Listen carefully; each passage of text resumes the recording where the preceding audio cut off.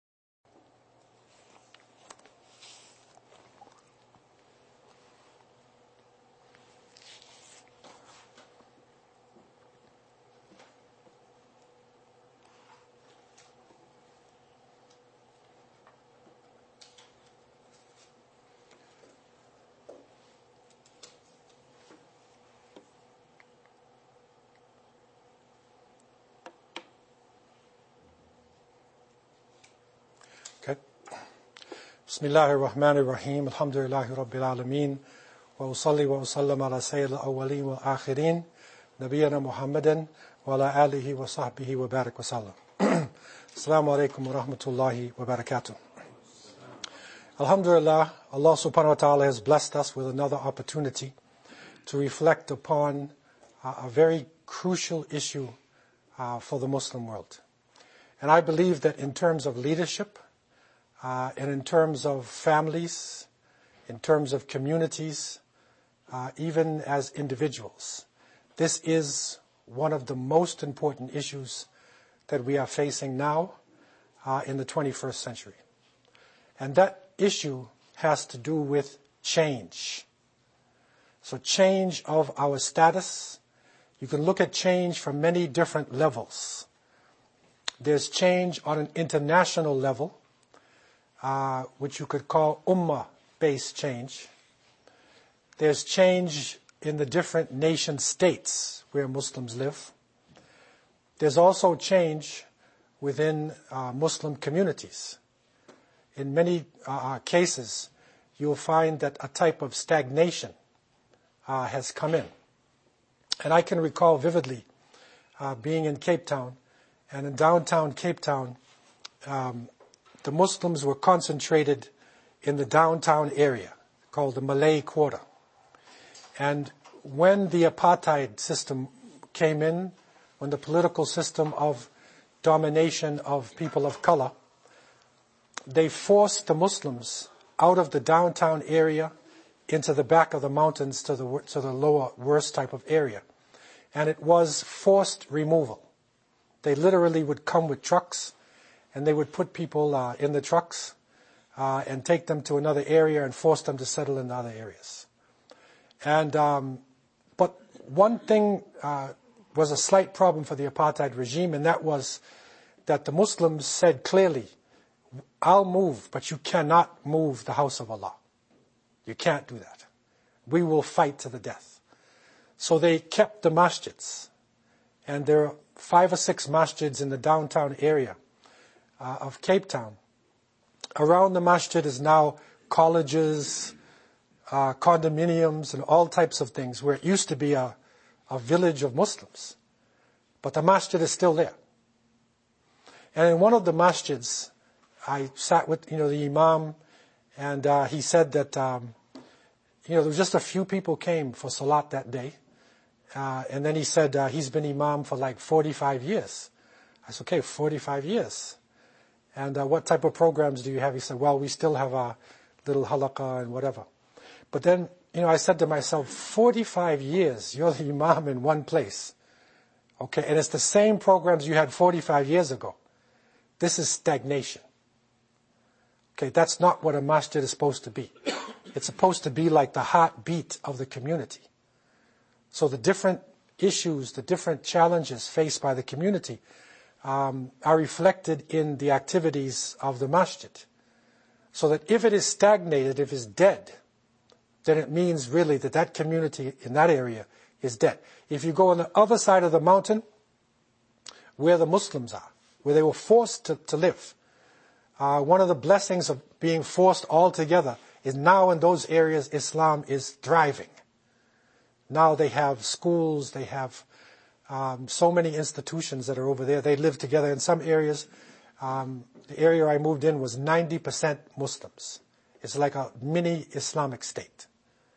But the issue that is faced by the Muslims there and everywhere is change. How can we make this move? How can we gain the help of Allah subhanahu wa ta'ala in order to bring about this change? And in terms of change itself, scholars, writers, activists look at it in different ways. So this issue of change, there's a lot of people who have written about this. And I'm bringing together a lot of information for you to give you some cutting-edge ideas about this change, because it is impacting us and will impact us in the future. We learned clearly in Surah Al-Ra'd, verse 11, إِنَّ اللَّهَ لَا يُغَيِّرُ مَا بِقَوْمٍ حَتَّى يُغَيِّرُ مَا بِأَنفُسِهِمْ. Allah will not change the condition of a people until they change that which is in themselves. So this is one of our clues, one of the key clue about change that we will be returning to as we go on. And the focus of our discussion, for the most part, is concerning Muslims in the West. We're not so much interested or even qualified to deal with the change in the Muslim world because it's very complex, very complicated. But some of the things that I'm going to say to you will have impact on it. You'll be able to, again, see what is needed even in the Islamic areas. And just to review what we looked at in the first session, the concept of change itself, people will use when it comes to deal with a political system, social, economic, whatever, reform or revival. These are two key words that's in here. And reform, as we learn, is to, and this is the Webster Dictionary, to put or change into an improved form or condition. Okay? To amend or improve by change of form, so you change the form of it, or removal of faults or abuses. But the next one now, it says to put an end, they say to an evil, but to put an end to something by enforcing or introducing a better method or course of action. So you change the method completely. That's a reform. So now you will see what happened to the Jewish religion, where they have Orthodox Jews, Reformed Jews, the Christian religion. You'll see now different types of churches and forms of Christianity. This is how generally we're looking at reform. Okay? And 3, of course, to induce or cause to abandon evil ways. Like the person went to jail and he came out, now he's reformed. So that's another way of looking at reform. That's not the one we're looking at. It's more like what number 2 is. Like where you will reform something, you literally are changing its shape. Okay? And that's different than a revival. Okay? And the key hadith in this area that we want to reflect on tonight, again, leading us in, and this, there's a lot of reflection on this hadith. Right? And the Prophet ﷺ told us, إِنَّ اللَّهَ يَبْعَثْ لِهَذِهِ الْأُمَّةِ عَلَى رَأْسِ كُلِّ مِئَةٍ سَنَةٍ مَنْ يُجَدِّدْ لَهَا دِينَهَا. So verily Allah will raise up for this ummah at the head of every century, or you could say as 100 years, someone who will rejuvenate for them their religion. Okay, so this is an authenticated hadith. It's in the Mishkat al-Masabih, but it has roots. Even scholars like Sheikh Nasruddin al-Albani, who is considered one of the great muhaddith people of this century, last century, authenticated this hadith. Okay? So, at the head of every 100 years, and another hadith that said qarn, which could be also not just a century, a generation. Okay, at the head of this period of time, somebody would rejuvenate the religion. Okay, tajdeed. Yujaddid. It's tajdeed. Okay, so tajdeed literally means renewal, rejuvenation, okay, restoration, to restore to how it was prior to the change. You see the difference? Reform is going to change the methodology almost completely. But a revival is to restore how it was prior to the change. See, this is the key point. Another word which is used by scholars is ihya. And ihya is also a revival, put life into something. You're putting back life. So restoring the status quo without necessarily any attempt to improve or to reform it. This is ihya. So you are bringing life, bring it back to its source. But another word sometimes that comes into this is islah. Okay, so that's another word, islah. Now, islah literally can mean, if you look it up in dictionaries, it will say reform. Okay, and even the negative reform that we're talking about, they could use in Arabic islah, but it also means to repair something, to improve it. So within tajdeed, in the results of the tajdeed, there is islah, repair, but not reform. You see? Because if you're just renewing everything just to renew it, that doesn't make sense. There's got to be a purpose, and that is, it's going to be repaired. And this islah comes, you'll see this in many different places. It's also a very important word, islah, and these three can be interchangeable sometimes. But the clearest word for us, which is in the authentic hadith, is tajdeed. So that is the clearest one for us in terms of dealing with the arguments. But sometimes ihya is a very beautiful word because it talks about life, giving life. Okay. Now, in terms of the scholarly definitions of tajdeed, and we'll look at from the early generation, middle generation, and new scholars, that Ibn Shihab az-Zuhri, who died in 724 of the Common Era, 124 years after the Hijrah. So he said that tajdeed is ihya. Right? So he said it is a revival of that which has disappeared or died out due to neglect of the Quran and the Sunnah and their requirements. So requirements is a big word now. What is required from the Quran and Sunnah is big, right? So it's been neglected or it disappeared.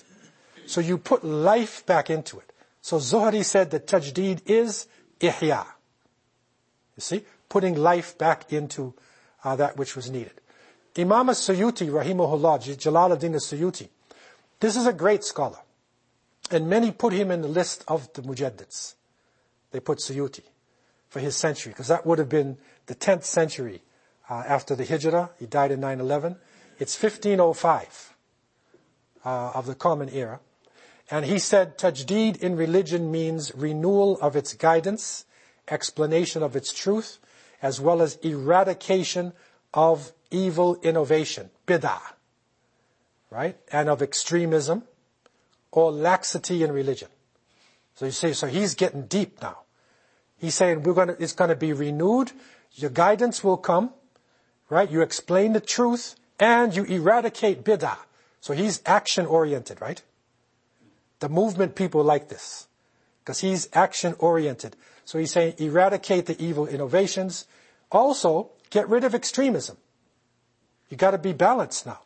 And this is important for us today when we look at the Muslim world, because extremism is one of the problems we face, and also laxity in religion. Lazy Muslims. right? They're Muslims sometime, Muslim not another time. They're lazy in their deen. Come on in, brother. You want to check the brother and see what he needs? Todo. Can I have a seat? Was he originally from?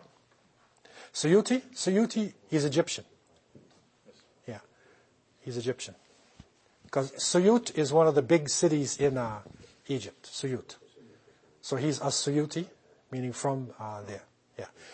So he also said tajdeed also means observance of people's benefits, right? Societal traditions and the norms of civilization and Sharia. So he said that's part of he's giving a broad definition, right? So you got to deal with the benefits, the people's traditions, right? And you got to deal with civilization, man. What's happening in civilization.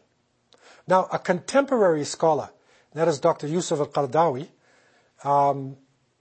has written a lot about this as well. And some of his shorter statements, which are right to the point and clear. He said, combining the beneficial old with the appropriate new. Al-Qadim al-Nafi' wal-Jadid al-Salih. Right? So the beneficial old with the appropriate new. So he said appropriate, right? So here, he condensed a lot of thoughts in a few words. Then he said being open to the outside world without melting into it. Okay, so you're open to the world, you're open to the West, but you don't get lost in the West. Okay? To rejuvenate the religion by the religion itself. So you use the deen to rejuvenate the deen.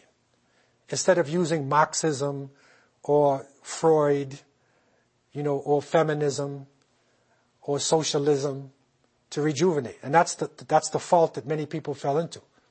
And when you have Islamic socialists and they took over the country, they may be bringing back justice for the poor, but the problem is Marxism and socialism has baggage to it.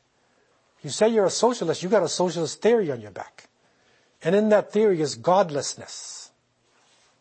Most socialists do not believe in God. If you're a feminist, many Muslim women wanted change, rightfully so, especially in the 20th century, when Muslim countries had stagnated and women lost their rights, so they wanted change. But the problem was they saw the feminist movement in the West fighting for change. And they said, let's become Muslim feminists. Now, you want rights for women, but when you say you're a feminist, you got baggage on your back.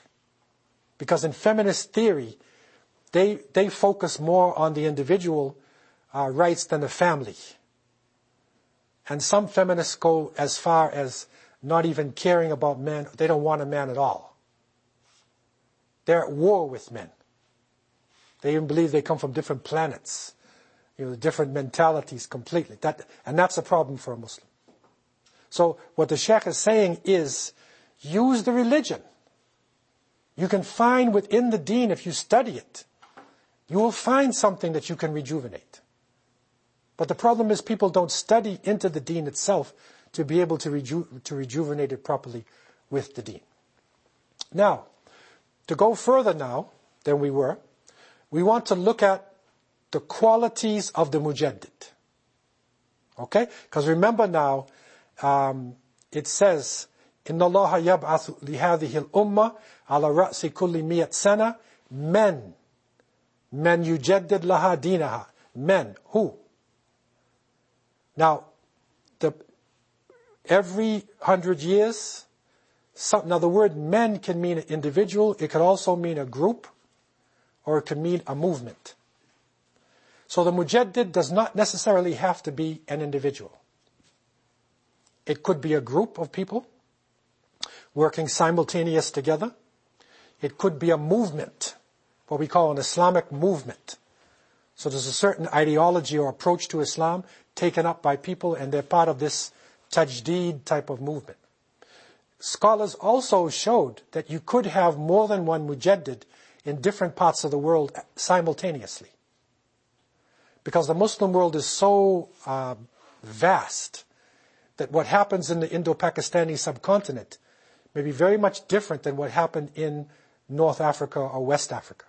It's way different culture, although it's Islam, right? So you could have a mujaddid reviving in West Africa and a mujaddid reviving in India.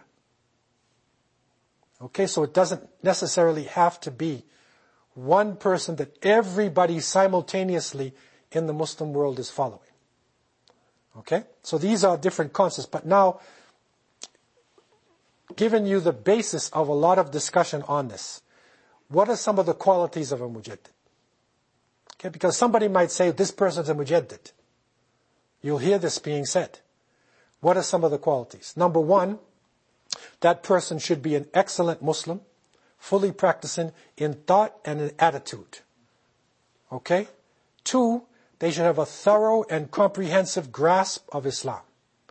It's a comprehensive one. So they're not in a narrow madhab.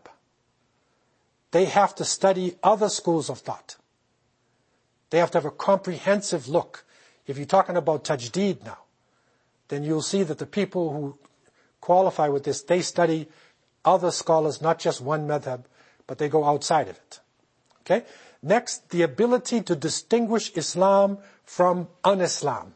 Okay, or what is other than Islam.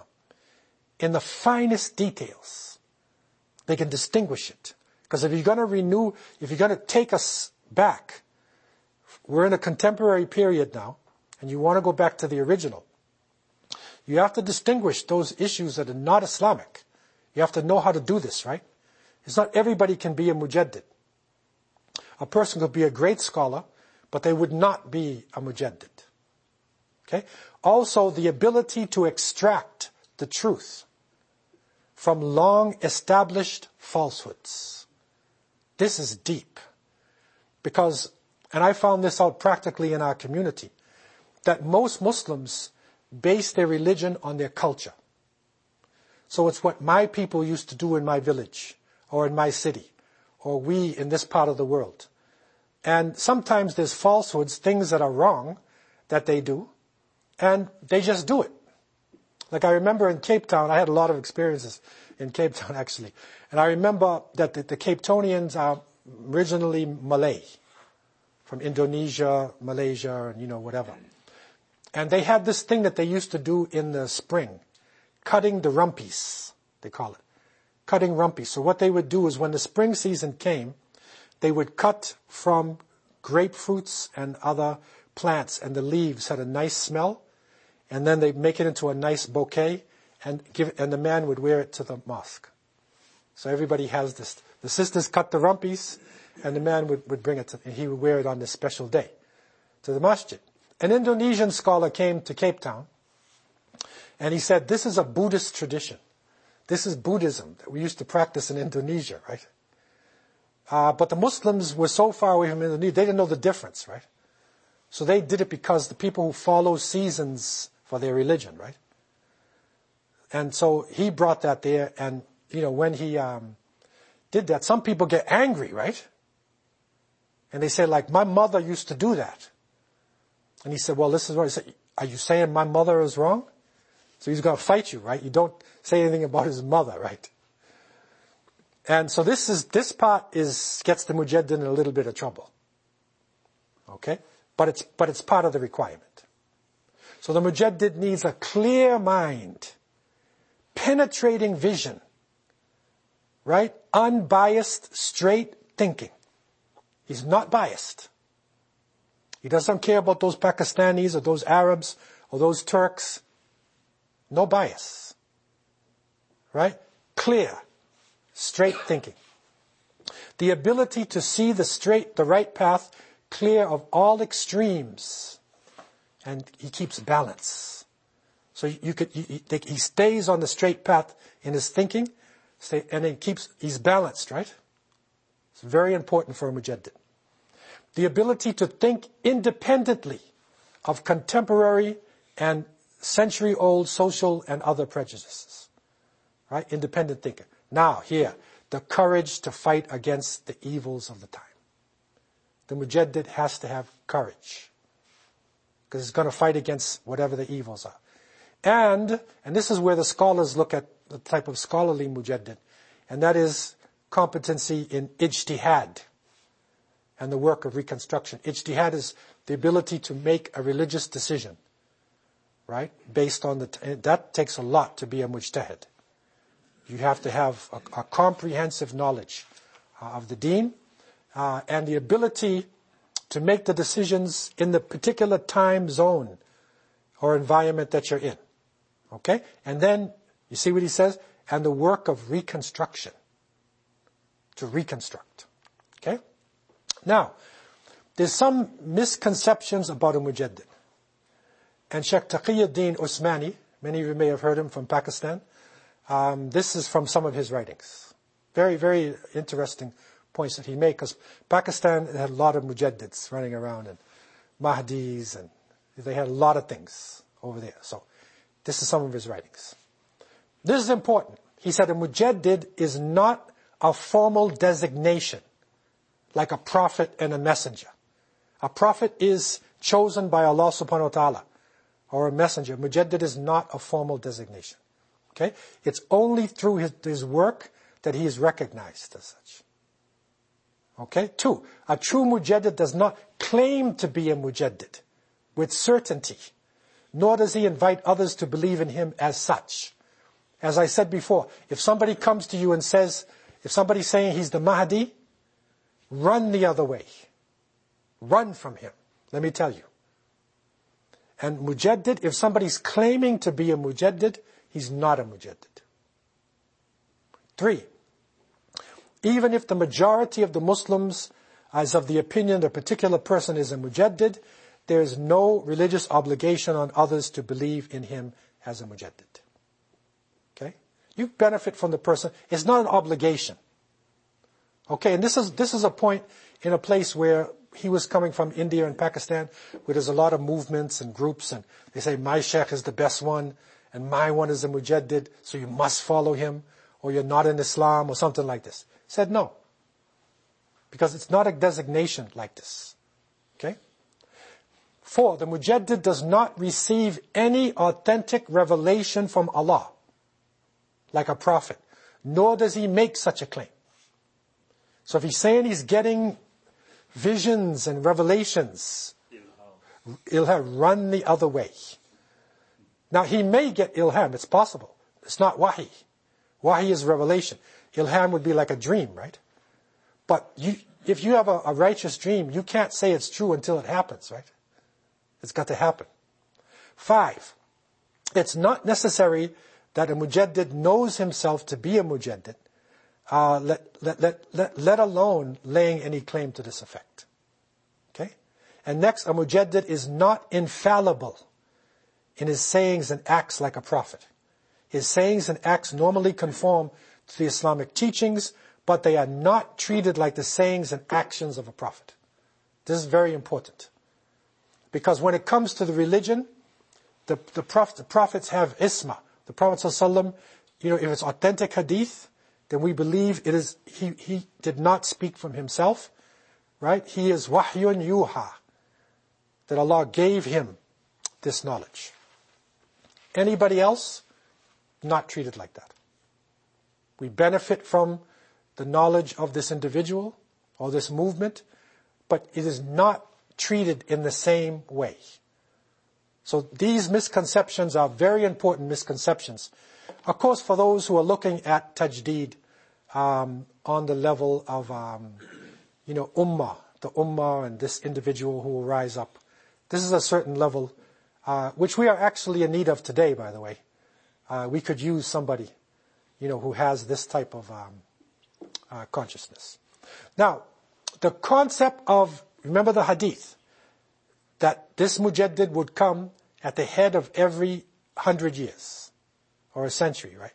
Now, one of the great scholars named Ibn Khaldun, rahimahullah, a great Tunisian scholar, he wrote a book. This is called the Muqaddimah. It's an introduction to the world history. The Muqaddimah. And this is a very important book in Islamic history. And in this Muqaddimah, he looked at society and he looked at change in society. Now, Ibn Khaldun is actually called and recognized even today as the father of sociology. Because sociology is the study of interactions of people. So he, as a historian, for the first time, didn't just look at history like string all these dates together. He looked at the relationship of people to each other and what comes out of it. And Ibn Khaldun has got a cyclical theory. He has a theory of a cycle. And he said the Muslim Ummah, and even all nations, sort of go through this cyclical change. He did this after studying Muslims, and he especially focused on Andalusia, on Spain and North Africa. He focused on this. And but this is good for even other nations as well. And that is that the first generation that establishes a movement, say Islam is established in a certain area, they strive, they struggle, they give of themselves. Their children are with them. So the next generation coming up, that's maybe 20 years later or so, the next generation now, they're still striving and struggling, but they're not the original. It's a little softer because they sort of won the battle like. Okay? The next generation that comes, because the battle's won, they've consolidated themselves, and now they're in a palace. So the third generation is now living sort of a softer life. But because they're a third generation, they still can remember the founder. It's like 60 years later or, 80 years, they can remember the founder. But the fourth generation, unless there's a revival, unless there's tajdeed, then the fourth generation can literally turn around and go against what the original generation did. And there are some movements in Andalusia, North Africa, that we study, the Murabitun, Muwahidun, and you'll see this cyclical thing. This is his theory. You can apply this to many empires, Islamic empires and movements. You watch them. Watch what happens to a nation after about 100 years or so, right? And see the changes that it goes about. So this is another concept in Tajdeed, which is also very important. This is Ibn Khaldun in his Muqaddimah. Okay? And any questions anybody has on the general theory of Tajdeed or the Mujaddid that we're talking about? Remember, this is a big idea, right? It can be political Tajdeed, it can be Ummah, it can be groups, it can be nations, it can be individuals, a lot of different levels. Okay? Any questions anybody has concerning that? Talked about unbiased. That's one thing that is really a crucial issue in our community, where the mosques are based on culture, masajid are based on the nations they come from. That's right. And the language they speak. So instead of a culminated community, it's divided community now. And this is why it's important to go back to the Jamia Masjid. And the Jamia is where everybody comes. And it was okay. I mean, I remember the Jami Mosque when we were in the Jami Mosque in Bowstead. And mashallah, we had our problems and everything. But somebody came back to me and he said, brother, those were the golden ages of Islam in Toronto. Why is it the golden age? Like, why would he say this? Not because we were doing anything, I think, that special, because we had a lot of problems, right? But everybody was together. So we had all schools of thought, all movements. Everybody was in the same masjid. Okay, and so, and we were learning how to tolerate each other. How to pray, a Hanafi, how to pray with a Shafi. The person can say, he's being taught that, did the Prophet ﷺ, how did he pray? People were stuck in their madhabs. So then the person says, Wala Daleen, the Imam says, and the Hanafi says, Ameen to himself, right? But the Shafi says, Ameen. Okay, so now that might make the person uncomfortable, right? I was in a masjid one time in the Caribbean. I won't say which country. And the Imam was beautiful. And he said, Wala Daleen. And I said, Ameen. I was the only person in the mosque. When they finished, they said, Assalamu alaikum. They said, where's that shaitan? Where is he? Right? And so they came toward me and said, here he is. I said, get Bukhari hadith. And they got Bukhari hadith, and I showed them how the Sahaba said Ameen so loud, it shook the building. And they said, Astaghfirullah.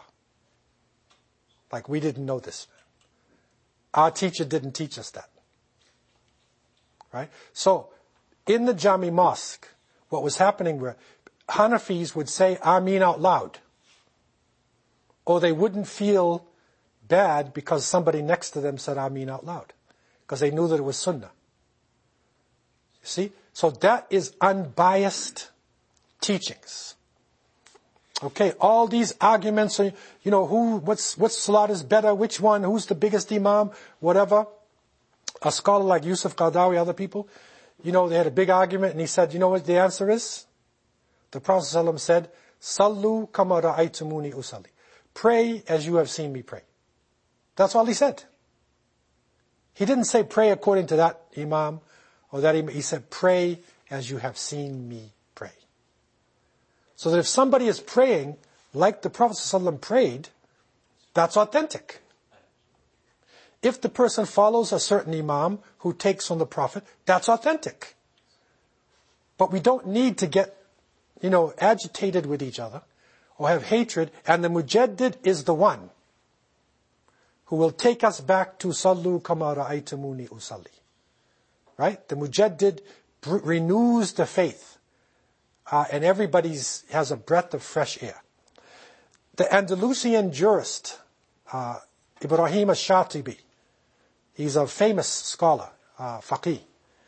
He observed, he was talking about this hadith, about the Tajdeed hadith, and he said, this hadith contains a positive message, and it is concerned with the common good and benefit of the ummah, generally. So he said, it has, that hadith, positive. Maslaha. It's generally helping the Muslims. And this is what we are looking at today. And I believe, again, that this is cutting edge. This is cutting edge. And after being in the field for a long time, I went through the different lectures and talks and khutbahs to see, if there's anything happening. And I realized that there were certain hadith that were repeating themselves over and over again.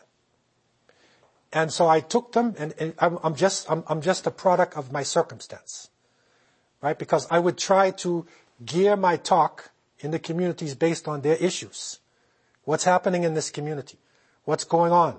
So I try to gear my talk based on the issues, right? So now all these issue-oriented talks, okay, I put them together into a 40 hadith, right? And these hadiths, you will see, and Allah knows best, that most of the talks that you run into, you're going to see one of these hadiths in it.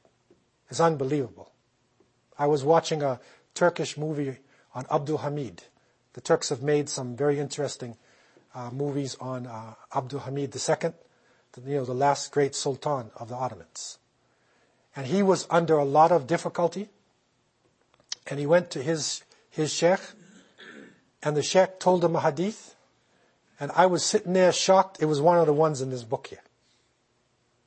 This is Ottomans, right? This is an Ottoman sheikh, right? Way back, right? But the issue that he was facing with the West and the problems, it is reflected. There are certain traditions, and that's the great beauty of the Prophet ﷺ and his traditions, that they can literally benefit us at other points in time. So the 40 hadith now is a methodology. And we, inshallah, for the next few weeks as we go into the spring, we're going to be looking at this methodology. And anybody who cannot make it, it's very cold today and people can't make it, anywhere you join on into the class is going to be like you just started the class. Because each one of these sections can stand by itself. They're all issue-oriented things. They're the issues we face as Muslims. So what I'm talking about, the greater part of this change is an individual change. It's more of a family, maybe a community type of change. That's what we face in the West. Some of these hadith can be applied to the whole Muslim world. But for the most part, we're looking at, remember what Allah said, He will not change the conditions of a people till they change that which is in themselves. Okay? So it's got to begin on the inside. And the beginning of the 40 hadith are set here, and this is done on the system of Imam al-Nawawi. Imam al-Nawawi's famous 40 hadith, right? But this is not the 40 hadith of Imam al-Nawawi.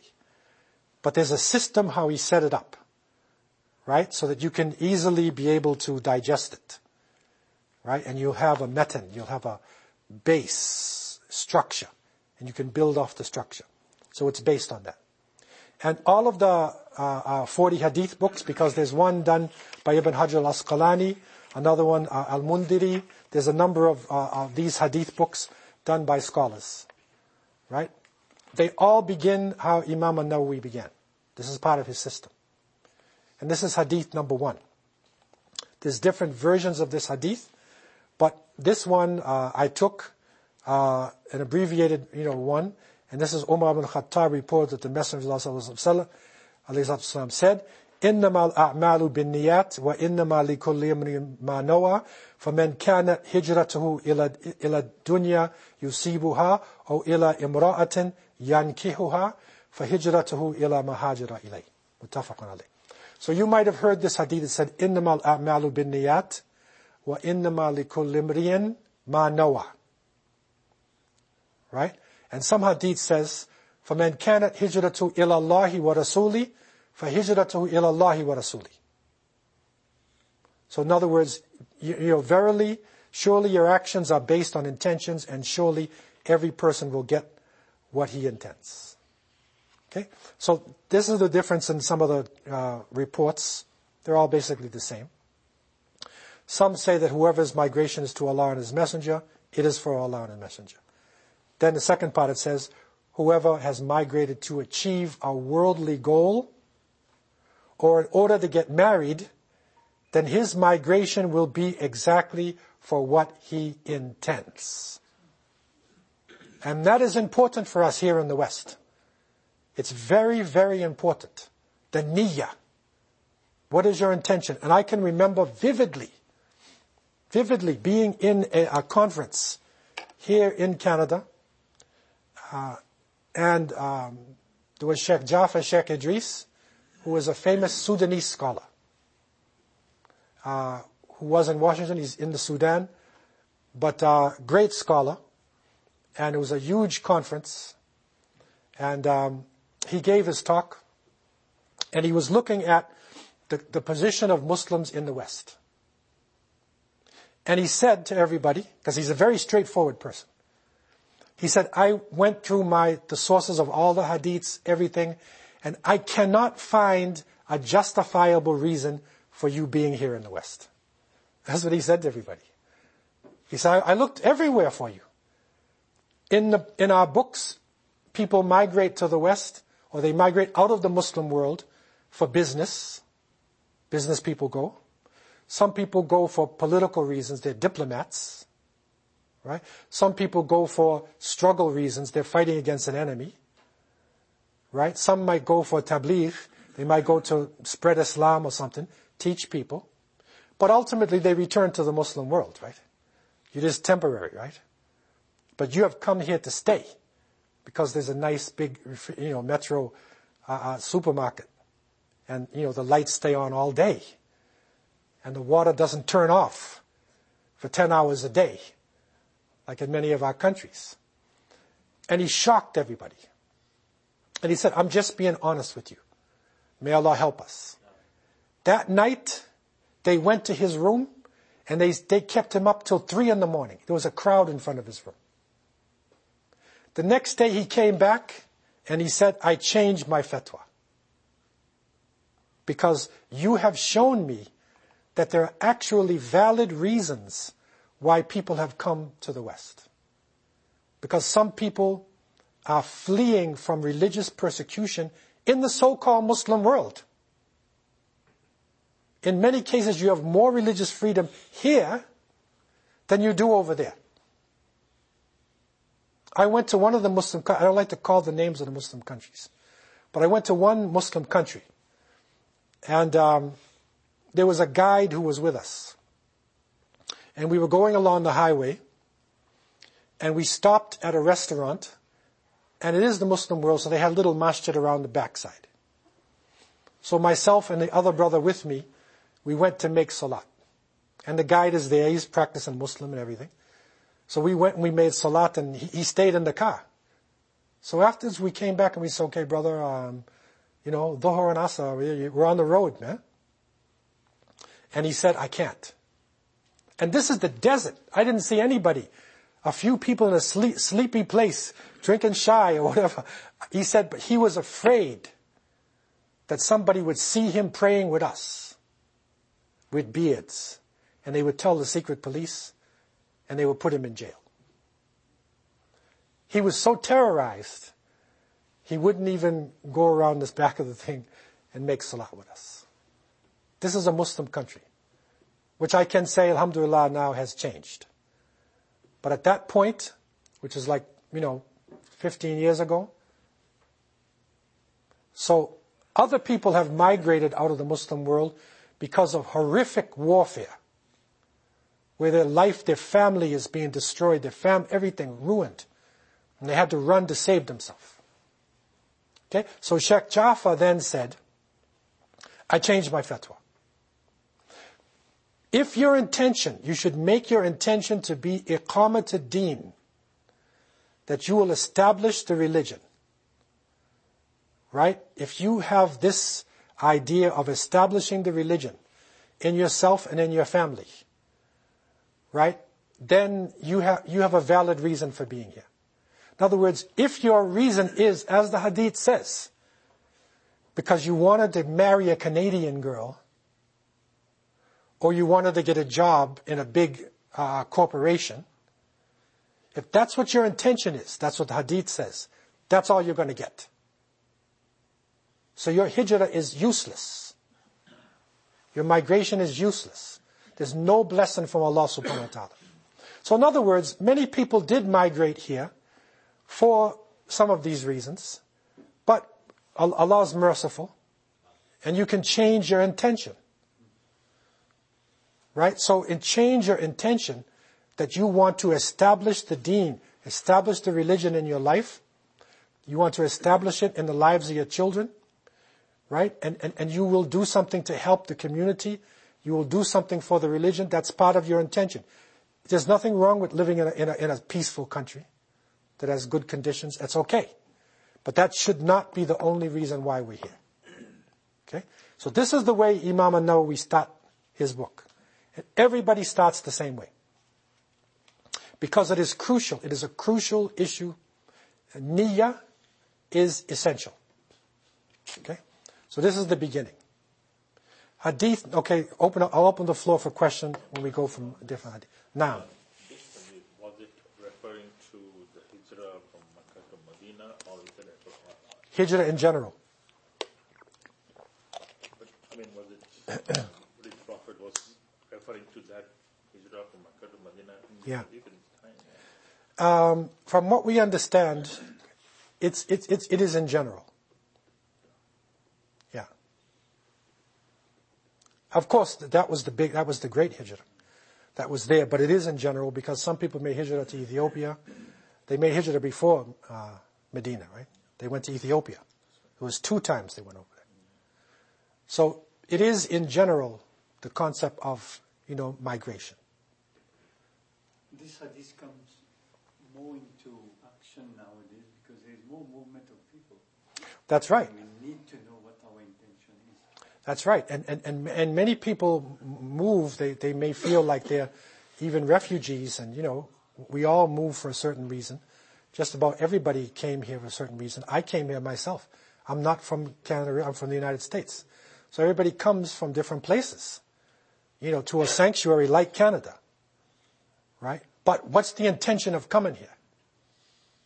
It may initially be just to escape the fighting, to escape the drought, right? To escape ignorance.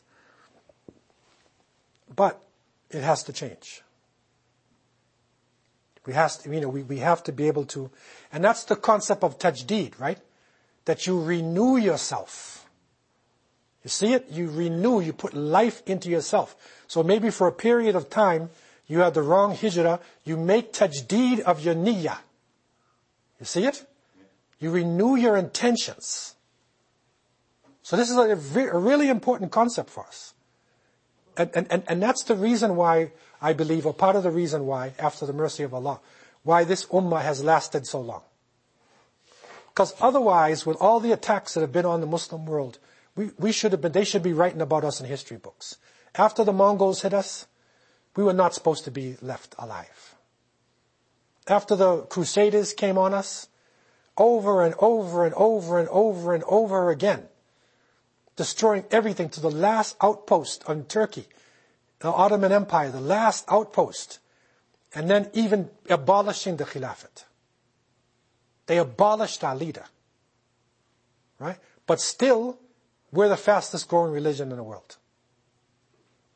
Up until now. It's a headless body, it's a chicken like running around without its head, but it's alive. Okay, so this is a really important way to start. It's real number one. It's number one, because niyyah is the important thing of everything, right? Is your niyyah. In your prayers, your fasting, your zakat, everything you do, you have to make niyyah. Right? So it's the important part of our tajdeed, also that we do it for Allah subhanahu wa ta'ala. People may come for a better life and stuff like that, but if they start serving the community, serving Islam, obviously the intention has changed. Yeah. So it is for the, supporting and, working with, for Islam. Yeah. And we have stories, and this is what Sheikh Jafar also learned when he was speaking to the people, is that there were some people who came here not practicing Islam, and after a while they started practicing Islam. Here. Because for the first time, they had to say to themselves, I'm a Muslim. What is a Muslim? Because when everybody else is a Muslim around you, you don't even ask. You just do the salat like everybody, you fast like whatever. But now you're in a place where there's Christians, Buddhists, people with no religion, people who hate religion, atheists. Now, you say you're a Muslim? What is a Muslim? Somebody's going to ask you. And if you don't know, then you're forced to do research. And that research is actually a blessing. So the person does the research and then reads the life of Prophet Muhammad ﷺ and falls in love with him. Reads the Quran for the first time for the meaning. Instead of just listening to Taraweeh prayer, like a parrot. Brrr. Now he reads it, the explanation, and now knows what it says for the first time. So that person, in a sense, you can say, takes another shahada. They renew their deen, maybe at 25 years old. Maybe at 35 years old, he renews his religion. Maybe she never used to cover up at all. And she comes here and now she puts on hijab. And the strange thing is they may go back to their country, right? And when they go back, they're practicing Islam, and everybody looks at them and says, what happened to you? You're Canadian, man. You're supposed to come here with, like looking cool, man, with your hair flipped up and, whatever, and now you got a beard and you want to go to Fajr. What is this? You're supposed to look good. I was on a plane one time flying to the Caribbean, and I looked at this girl, this sister, and I looked at something different about her. And her eyes were like blue. But she doesn't have blue eyes, man. So I said, excuse me, what is this, man? She said, no, I'm coming from Canada, right? So I got to have blue eyes. You can put in the false lenses and make your eye change. So she wanted to look Canadian, right? So she put in her blue eyes. This is a complete reversal. He's coming back with deen and inspiring people. That is the power of Islam. You see? Some even say it's part of what the Western sunrise is. Like the sun rising in the west. right? That out of the Western countries came many Muslims who inspired people even in the Muslim countries. So this hadith of niyyah is very important to set the stage. Another one, hadith number 2, which is a very important hadith for me to explain what is happening. Because sometimes people will say, like, we're Muslims, we have the Quran, we have the Prophet ﷺ, why are we not on the top? Why are we not the best in the world? Why is these things happening? What's going on? Okay? The Prophet ﷺ said, this hadith number 2, Abu Hurairah reported that the Messenger of Allah ﷺ said, Ummati hadihi ummatun marhuma, laysa alayha adabun fil akhirah, adabuha fil dunya, al-fitan wa zalazil wal qatl. So he said, this my nation, ummati hadihi ummatun marhuma. You see it. My nation, ummati, right, is a nation that has mercy on it. Mercy. Marhuma, right? From rahmah. Its punishment is not in the hereafter, but its punishment is in the dunya, in this world. Fitan, zalazul, qatl. Fitan is the plural of fitna, which is a trial, a temptation, a gray area, a confusion. And zalazul is the earthquakes. And qatl is murder. So when you look at this now, it's in Abu Dawud, Ibn Majah, and Ahmed, slightly different forms, but very important hadith to understand what's going on. What's happening to us is actually a mercy. It's a wake-up call. Allah subhanahu wa ta'ala is waking us up from a deep sleep. Okay? Because the punishment, it's not going to be in the next life, meaning, and when we were looking at journey of life, we found out that there are some Muslims who, because of their sins, they will enter the fire. They are Jahannamiyun, the people of Jahannam. They're Muslims, right? And they will burn for a period of time. Wa'iyadu billah. Then they will come back out. Because there is a grain of tawheed in them, right? They would not last forever in the fire.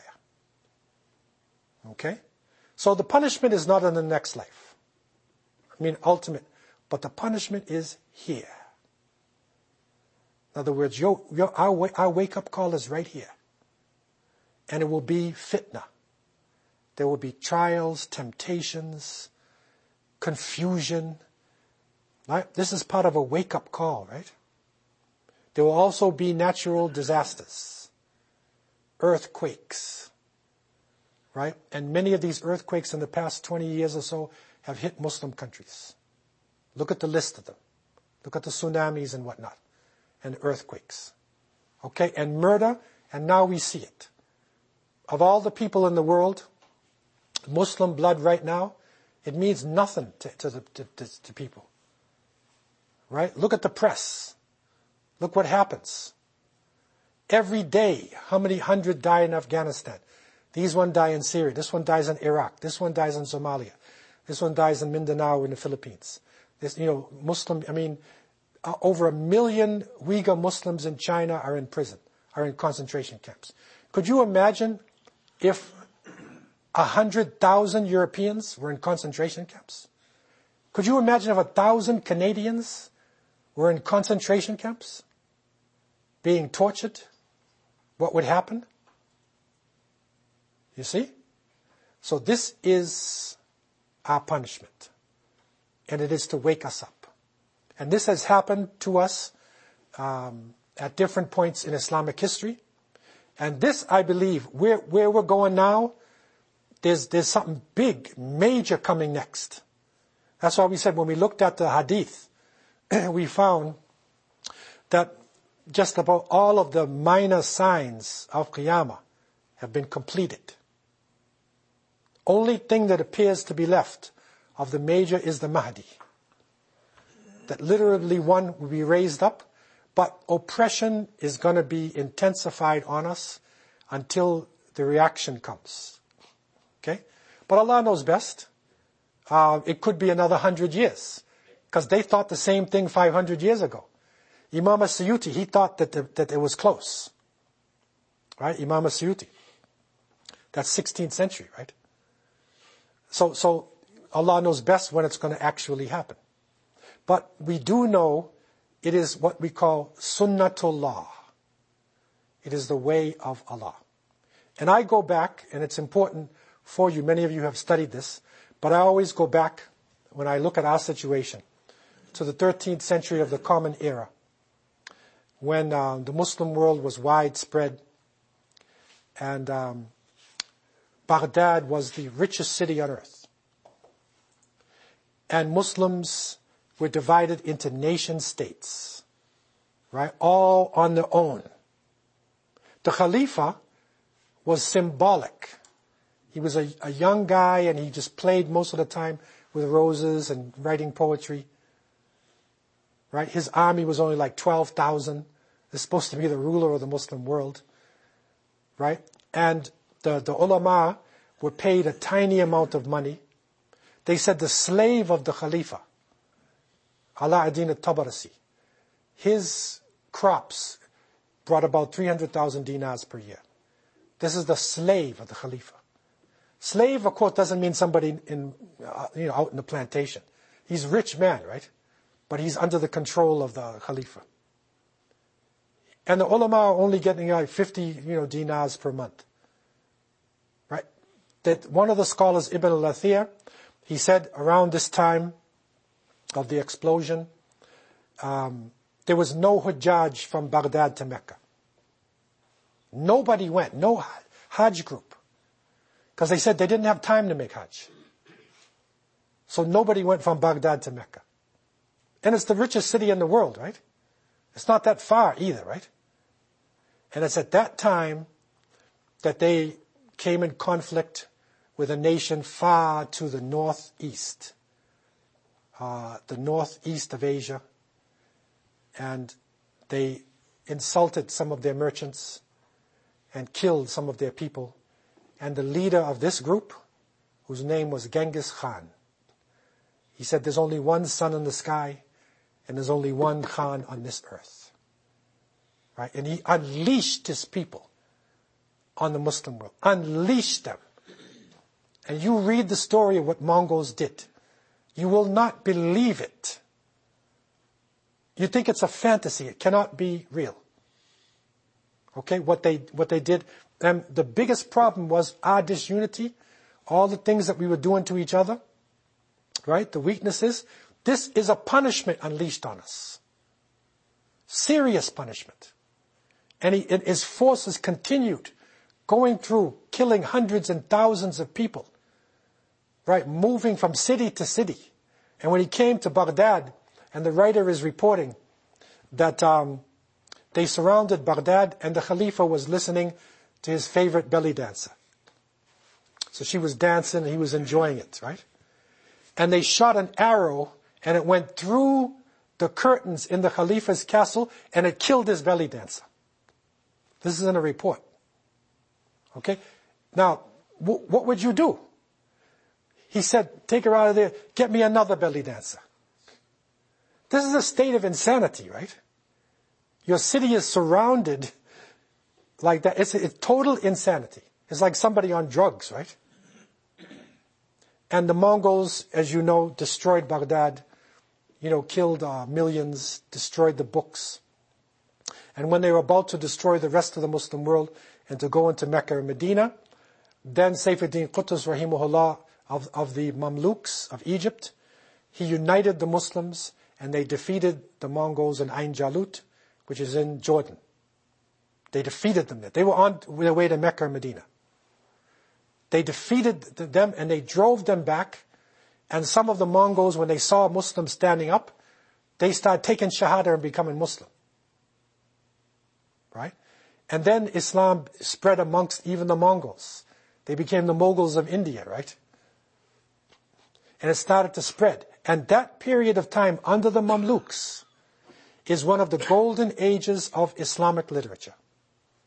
Many of the scholars, Ibn Kathir and, Fathul Bari, many scholars, many of the books is in Mamluk period. Right after the destruction, right? It was a golden age. Okay, so this is a reality. And as we go into the methodology of tajdeed, we need to reflect on our situation. When we have the context is important. Then we understand the need for change. So this is how we will approach our subject. We will reflect upon, what is happening in the Muslim world, and then we will find the methodology of change. How do we bring about the change within ourselves, and the change within our families, and the change within our nation? I want to open up the floor for any final questions that anybody has concerning tajdeed. Floor is open for any questions. So this text here, 40 hadith, they are available here. They're $15 online, and here just for $10. And those who may be listening, in the listening or visual audience, hakimquick.com, www.hakimquick, HAKIMQUICK.com. You can get it online. Also, 40 hadith of Islamic revival. Okay, so this is the text, this is the metan, and we will be looking at the different subjects, and how we revive Islam in ourselves, in our families, and in the Muslim world. So I leave you with these thoughts, and I ask Allah to have mercy on me and you. Wassalamu alaikum wa rahmatullahi wa barakatuh.